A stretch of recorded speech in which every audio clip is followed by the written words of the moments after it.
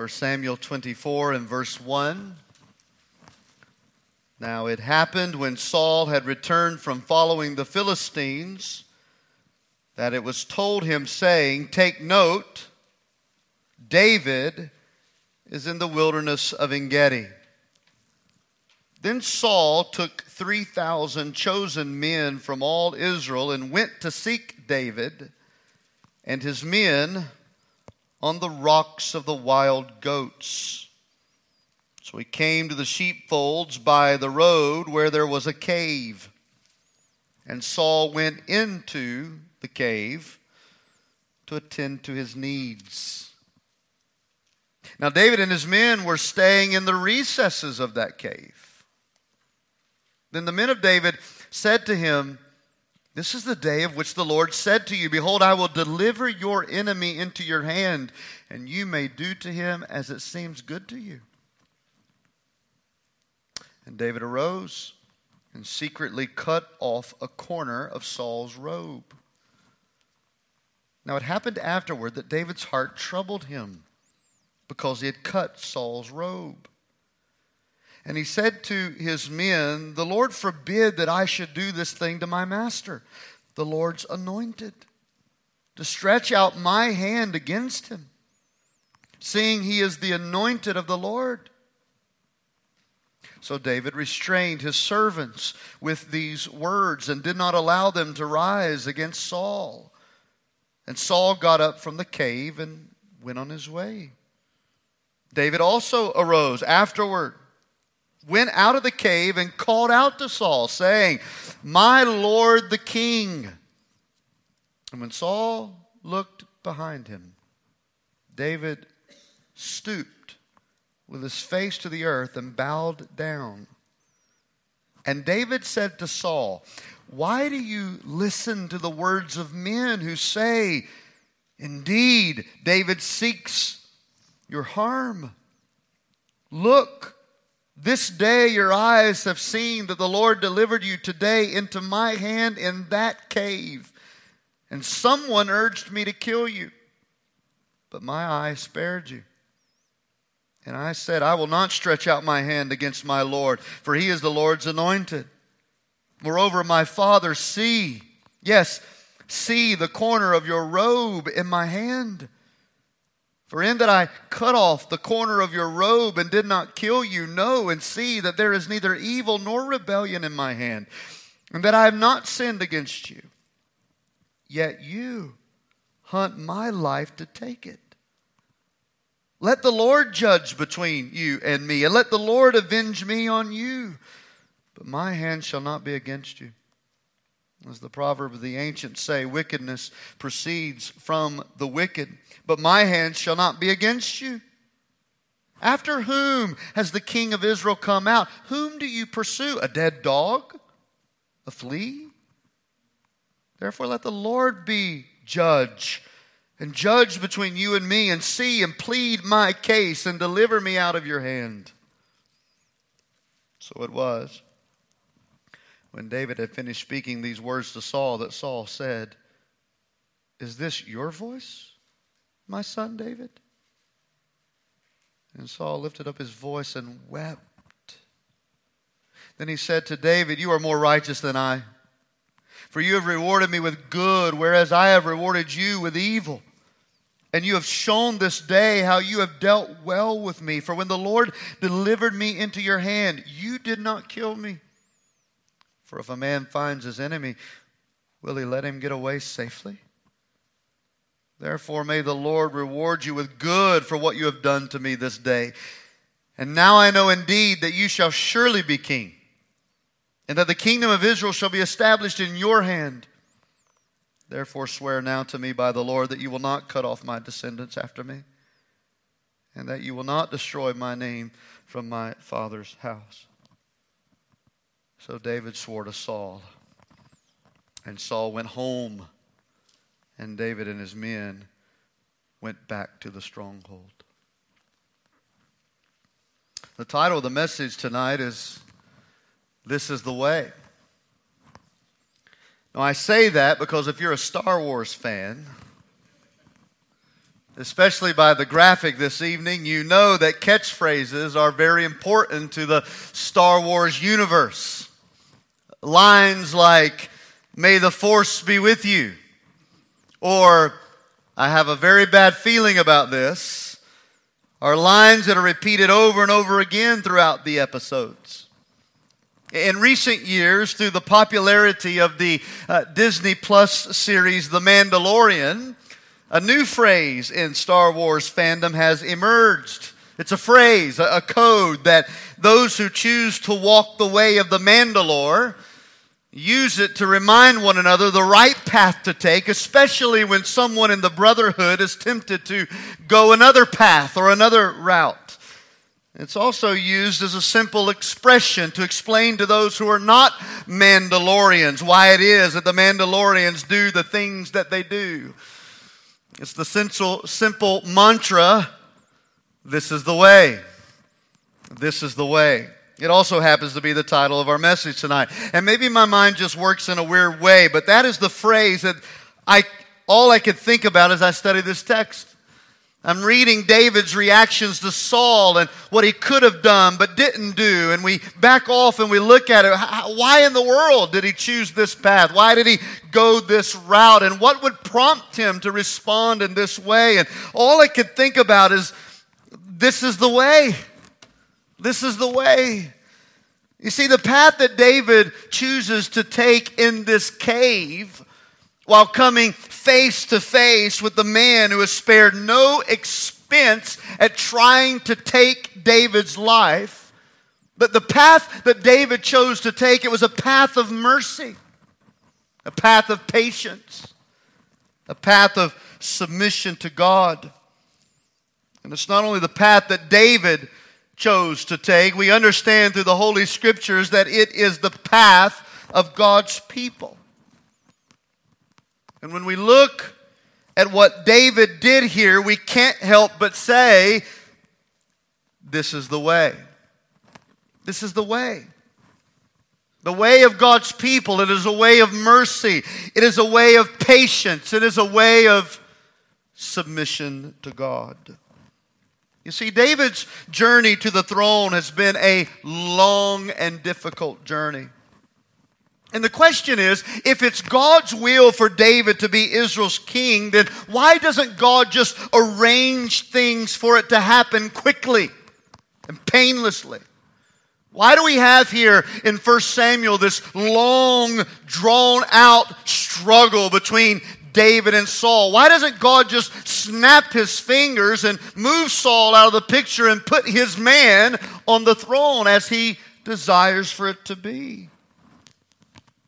The same question that many of us may wonder from time to time in our own Christian experience. If God's ultimate purpose for His creation is a new heaven and a new earth and a new kingdom where there will be no more sorrow and no more suffering and no more pain, then why is the journey you and I are on to that kingdom so long and difficult? Why are there so many tears along the way? Remember, even Jesus himself was tempted in the wilderness by Satan to take the quick and easy path. The path that would not involve pain, the path that would not involve crucifixion. And of course, as we know, Jesus rejected that temptation. And he chose willingly to take the long and difficult journey to the cross. Why? Because this is the way. This is the way that God has chosen. David here has the opportunity to take matters into his own hands. But by eliminating his enemy and immediately marching his way out of En-Gedi to the throne of Israel. But to summarize this entire chapter of 1 Samuel 24, David refuses to do that. More specifically, David refuses to take that which was only God's to give. It's an important thing that we need to note, not only about this story, but in our everyday Christian lives. That David refused to take that which was only God's to give. Because this is the way. This is the way of Christ. This is the way of God's people. Instead of taking matters into our own hands, we, by faith, leave it to God. And we leave it to God to settle righteously. There are three things I want you to notice about this way that David took, this way of God's people, that can help us as we consider our everyday moments in the darkness of the cave when we are tempted to cut corners, to take matters into our own hands instead of leaving it to God to do as He has willed in His timing. Here's the first thing I want you to write down. It's the word restraint. Restraint. We find it in verses 1 through 7, and we begin with verse 1, and we find out here that Saul, after defeating the Philistines, and we know no other information about that other than at the end of chapter 23, Saul is diverted from David because the Philistines are encroaching upon his territory, and he immediately leaves David right where he had him. I mean, it was the moment Saul had been waiting for, and God intervenes with the Philistines invading the town. Saul leaves to take care of the Philistines, and whatever happened with that episode, he takes care of the Philistines, which is a good thing to note because that was what Saul was supposed to be doing throughout his whole kingdom, and this is really the first time that we see him doing what he's supposed to be doing. He defeats the Philistines, and in the process, he receives word, which means he had his minions perhaps following David, tracing his every move. He received words that David and his men were now hiding out in the wilderness of En-Gedi. Now, those of you who have journeyed with us to Israel, your minds, I know, are immediately going to that little canyon in which we hiked up that glorious day through En-Gedi. I've got a couple of pictures here I just want you to be able to see when we talk about En-Gedi. It is a wilderness, no doubt, but it's more of a canyon. And right down there to the base of it, this picture was taken from the top of the canyon, looking down the canyon. You'll see the Dead Sea. It's just to the west of the Dead Sea, this narrow canyon. And all along the sides of this canyon, which is the next picture, you see caves everywhere. You see about 4 of them in that particular picture there. Caves where goats and sheepfolds would rest. And it's right here in this cave that we find David and his men hiding in the canyon of En-Gedi.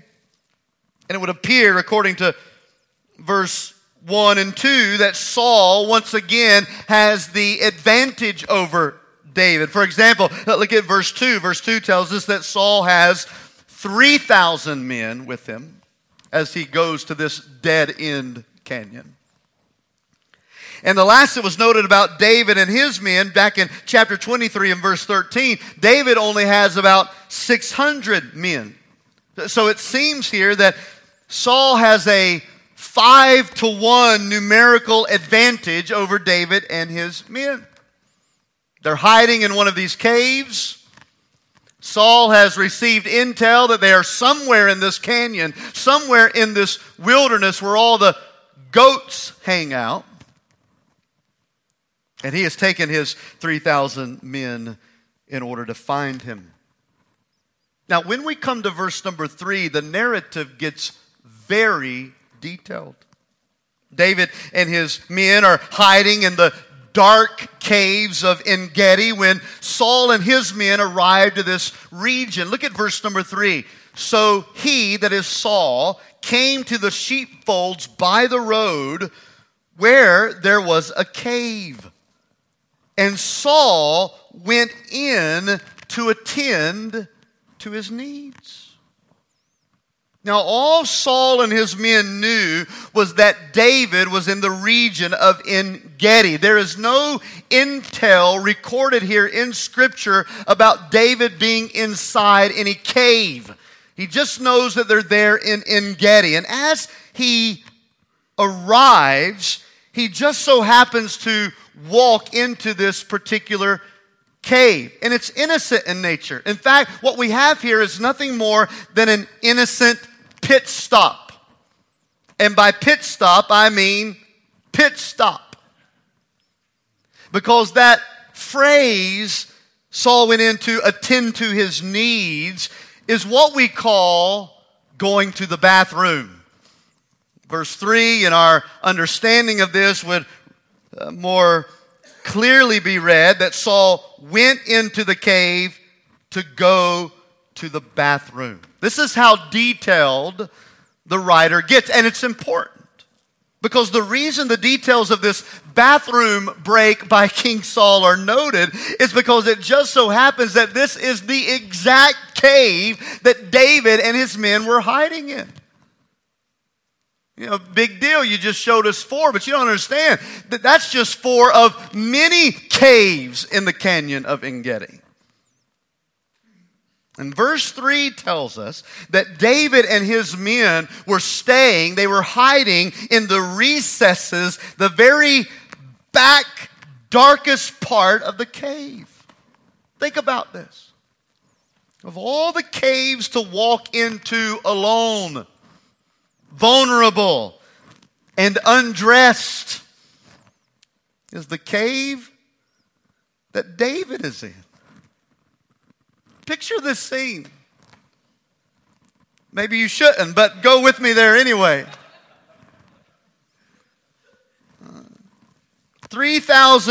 a 3,000 man army is on the outside of the cave. They're not following in King Saul. He's going to do his private business. He goes by himself. So 3,000 man army is on the outside of the cave. A 600 man army is deep in the darkness of the inside. And between the two armies is the sitting king of Israel. And I mean no pun intended there. But it's the sitting king of Israel going to the bathroom. So as this is unfolding, verse 4 says that the men of David who recognized this, how did they recognize it? Well, I'll just leave that to your imagination to figure out. But they recognized it.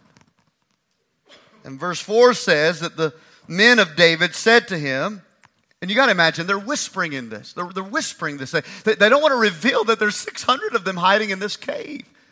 And by the way, we've been there. These caves are huge. This is where shepherds would take their sheep and goats, and that's where they would rest and sleep. And they're big enough for hundreds of sheep to gather in. And so here we have no accident that there's 600 men here hiding in the deep recesses of the cave. And while they're there, the men begin to whisper in a way that they're not recognized, seen, or heard. And they say to David in verse 4, look at it there, "This is the day of which the Lord said to you, behold, I will deliver your enemy into your hand, that you may do to him as it seems good to you." So David's men interpreted this situation as God delivering David's enemy into his very hand.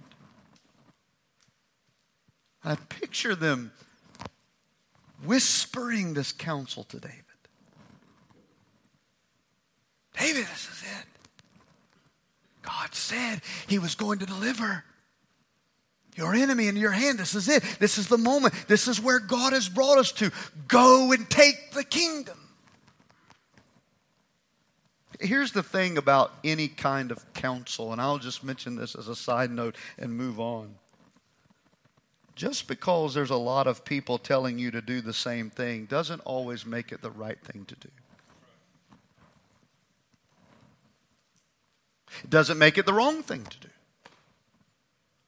But what we have here is an example of a lot of people telling David what they perceive to be the will of God, when we find out subsequently that that was not God's plan.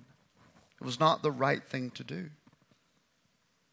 I'll leave that to you to figure out in your own scenarios of life, but it's important that we understand the will of God through His Word, the filling of the Holy Spirit and prayer, and yes, even through counsel.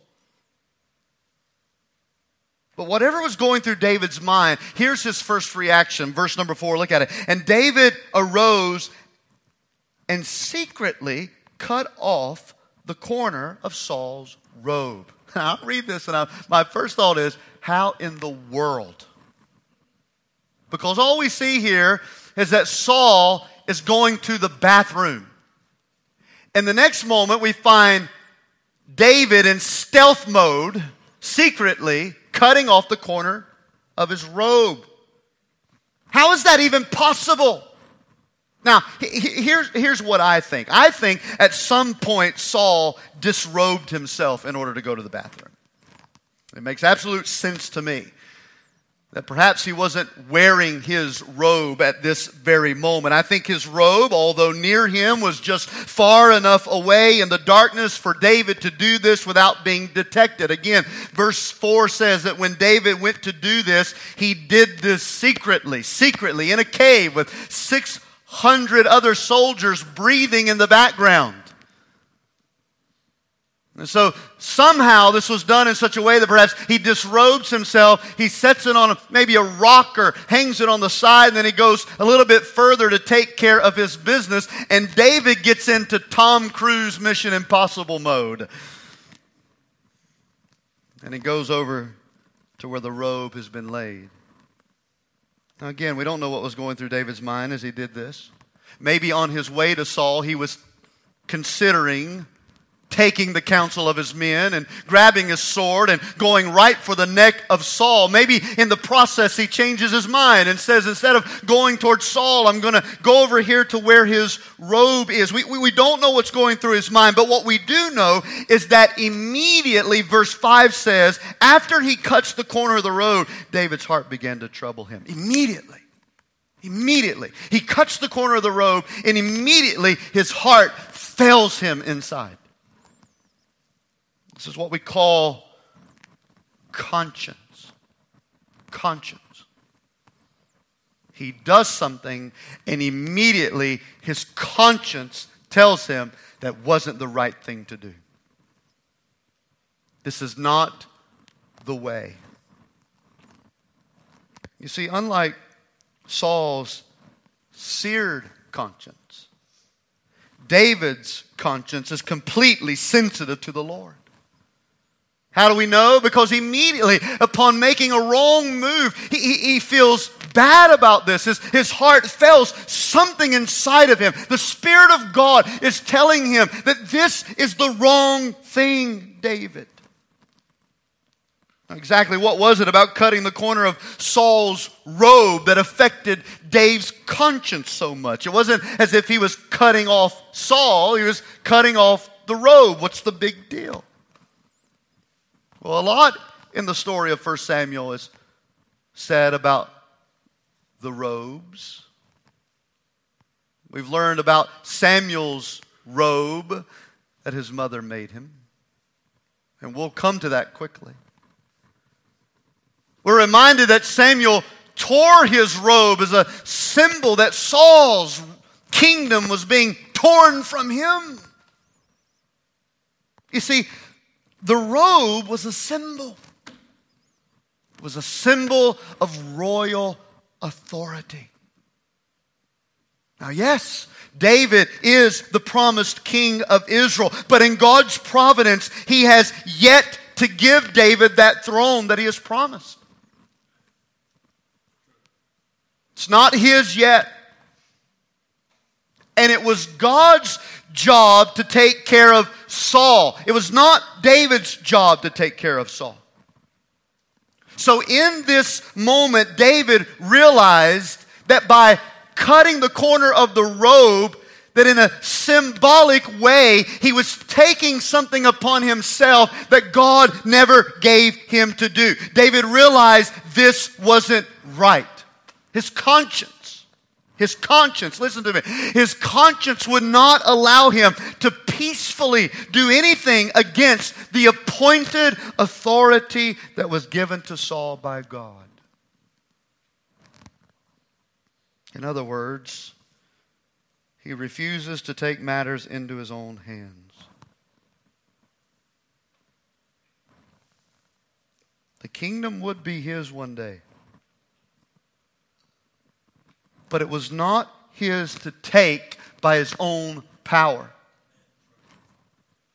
It was to be given to him at the time God chooses to do so. You ever tempted to cut corners? To take matters into your own hands? Instead of waiting for God to do what he has promised to do? The next thing you know it, in verses 6 and 7, we find David crawling back to his men in the darkness of this cave. And when he gets there, he tells them that neither he nor they could touch God's anointed king. He restrained himself, and then in valiant leadership, he restrains his men. And this is where we get back to the word restraint. Restraint. This is the way. Restraint. This is the way of David. This is the way of God's people. That is, when you and I are filled with the Holy Spirit of God, He restrains us from cutting corners. He restrains us from acting out against God's appointed authority. He restrains us from taking matters into our own hands. And as the Holy Spirit restrains us, He gives us in replacement gentleness, long suffering, meekness. Church, I'm here to remind us tonight that the way of God's people is the way of restraint. Leave it to God. Stop taking matters into your own hands. Restraint. The second thing that we see here is grace. Grace, and that picks up at verse number 8. And I'll tell you, the drama is really just getting started. Because as Saul gets up from taking care of his business, David chooses to follow out after him. Now picture this. Saul is walking out of the cave. David decides to get up and follow him. And as he follows him, he speaks through the darkness. The scripture implies here that when Saul turns around, he doesn't notice that it's David. He's only listening to his voice. So Saul is just far enough out. David is still far enough back. He's following him, but when he speaks, Saul cannot see him. And here's what he says. He says, "My Lord, the King." Saul turns around. And as Saul turns around, immediately, out of respect, David falls to the ground and bows his face to King Saul. So in this amazing turn of events, we see that the roles of vulnerability are now reversed by the will of David. Just a few moments ago, it was Saul who was vulnerable, undressed, attending to his personal matters. David right there with his sword and his robe. He's in the most vulnerable position King Saul has been in up to this point. And now, by the graciousness of David and his willingness to take the right path of conscience, he now makes himself vulnerable. He cries out to King Saul. And then, with his face on the ground, he's not even watching to see how Saul is going to respond. I look at this and I think to myself that David's faith and trust in God's promises is as strong as ever. I mean, this is the same guy who was hiding out in the city of Nob, being a little deceptive out of fear for his life. And now his faith in God's promise that he was going to be the king of Israel could not be shaken. He is willing to make himself vulnerable for the sake of the promise that God had given him. He bows his face to the ground, and as he's bowing his face to the ground, notice what he says. Look at verse number 9. And David said to Saul, "Saul, why do you listen to the words of the men who say David seeks to harm you? Look, this day, your eyes have seen that the Lord delivered you into my hands in this very cave, and everyone urged me to kill you. But my eyes spared you, and I said, I will not stretch out my hand against my Lord, for he is the Lord's anointed. He pleads with him. Moreover, Father, remember this is his father-in-law. Moreover, Father, look, see, holding here in my hand is the corner of your robe. For in that I cut off the corner of your robe and did not kill you. Know and see that there is neither evil nor rebellion in my hand, and I have not sinned against you. I could have done this today, Saul. I could have finished this. I could have ruined this, but I am not going to touch God's anointed, God's appointed authority. I refuse to do it. Look in my hand. This is proof, Saul. You're telling everybody that I'm out to get you. I'm not out to get you. I spared your life, Saul. Yet you hunt my life.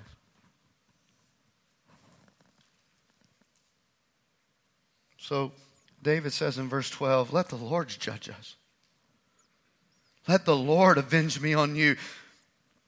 But I just want you to know, Saul, my hand is not going to rise up against you.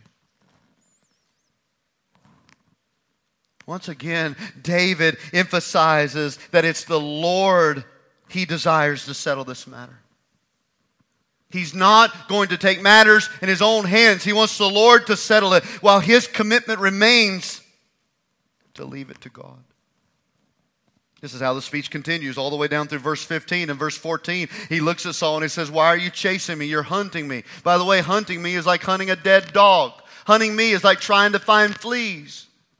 Why are you doing this? I'm not out against you. I'm not out to destroy your kingdom. I've always been faithful to you. Why are you doing something so vain and empty?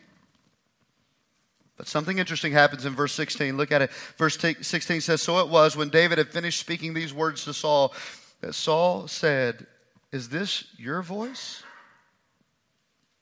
my son David? Now, isn't that interesting? Because if you've been following this, Saul thinks so highly of him and so evil against his enemies that he never refers to them as his first name.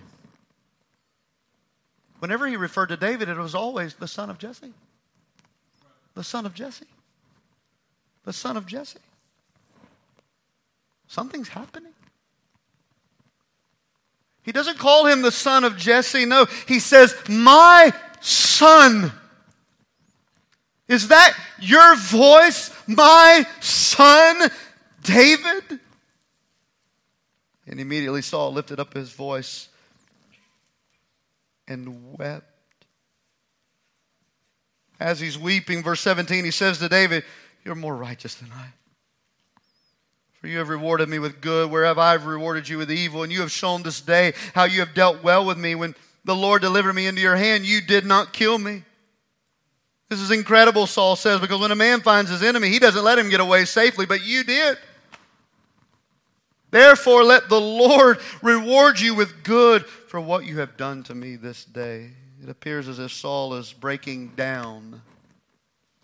That hardness, that stony heart begins to, at least for this brief particular moment, begins to melt. He's breaking down in tears. His heart is softening to the point, at least in this particular situation, he's choosing not to kill David. Now, some of us who are a little bit more hard-hearted toward enemies and adversaries need to listen very, very carefully. Saul, in the balance of this moment, became broken. Not by the sword of David, but by the grace and kindness of David.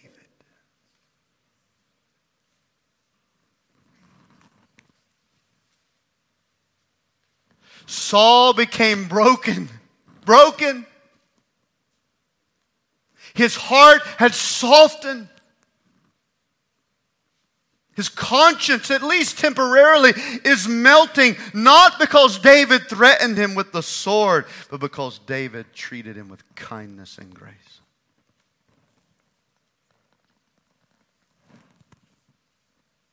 Isn't this what God has called us to do? Yeah, I know what it's like to be lied about, to be misrepresented. Have to log on to Facebook every day to see the trash that's said and your character and name dragged to the carpet for nothing you didn't even do.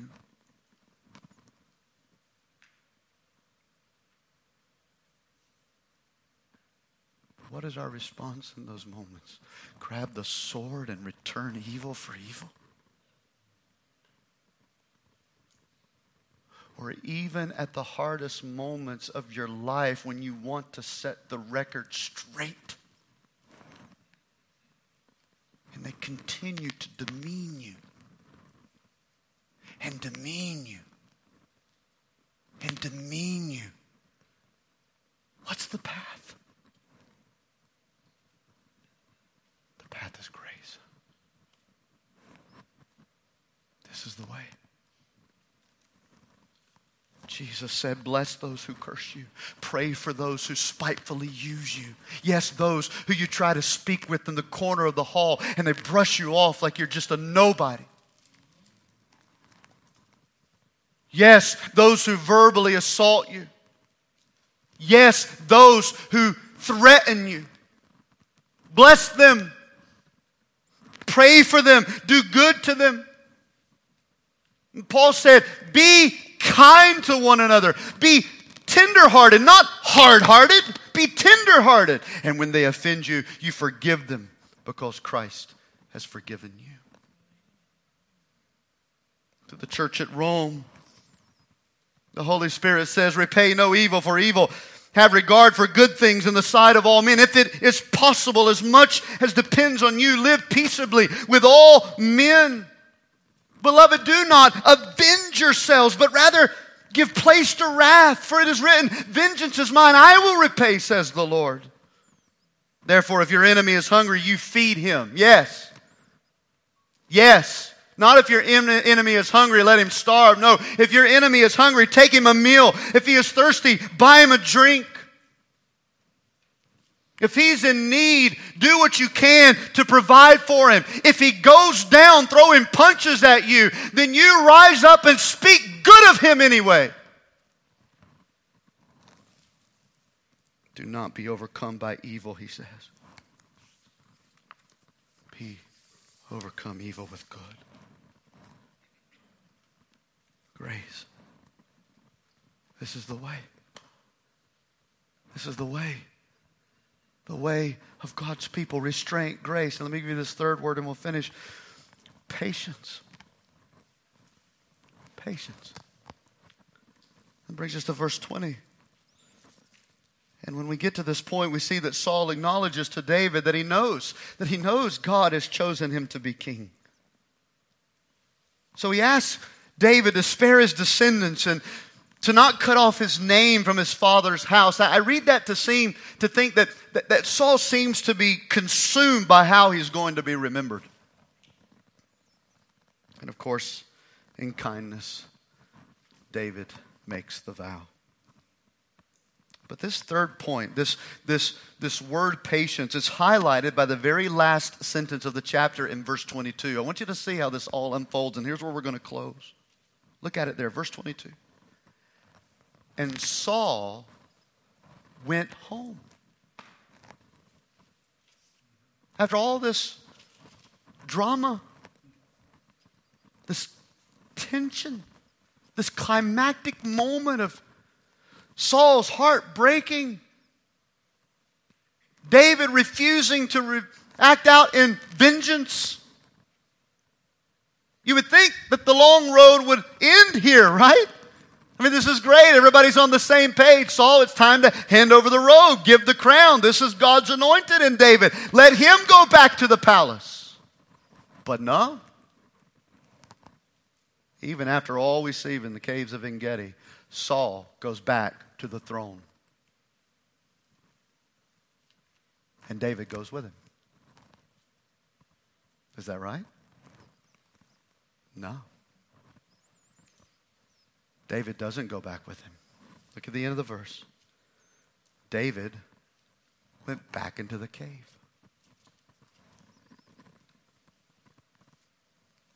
It's a reminder of what we've acknowledged already at the outset of our study this evening. Saul goes back to the throne. David goes back to the cave. His kingdom, that is David's, it was not established quickly. And it was not established painlessly. His path to the throne was long and difficult. But look at how he's choosing to go about it. He's choosing not to anymore cut corners or to take matters in his own hands. He's restraining himself. He's restraining those who follow him. He's restraining his men. He's giving grace as grace had been given to him.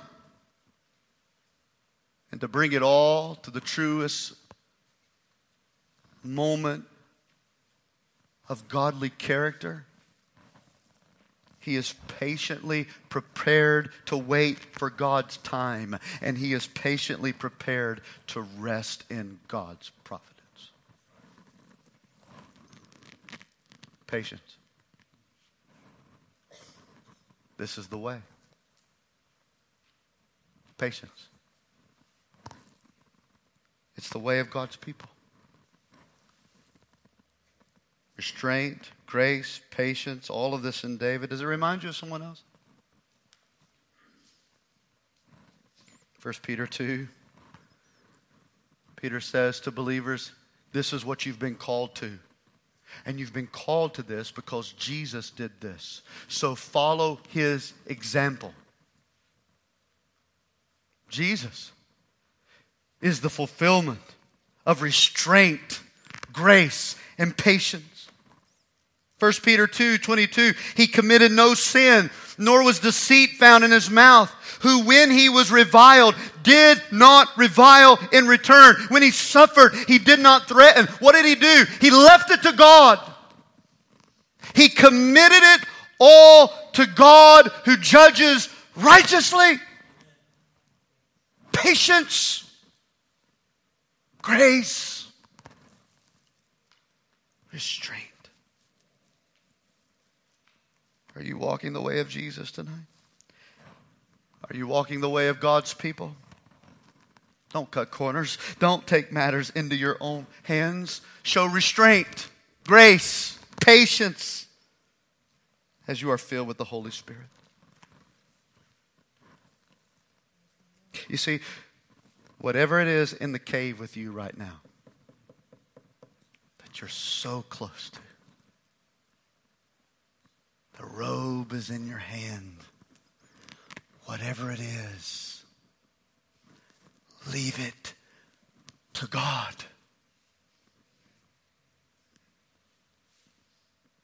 This is the way. Let's stand together for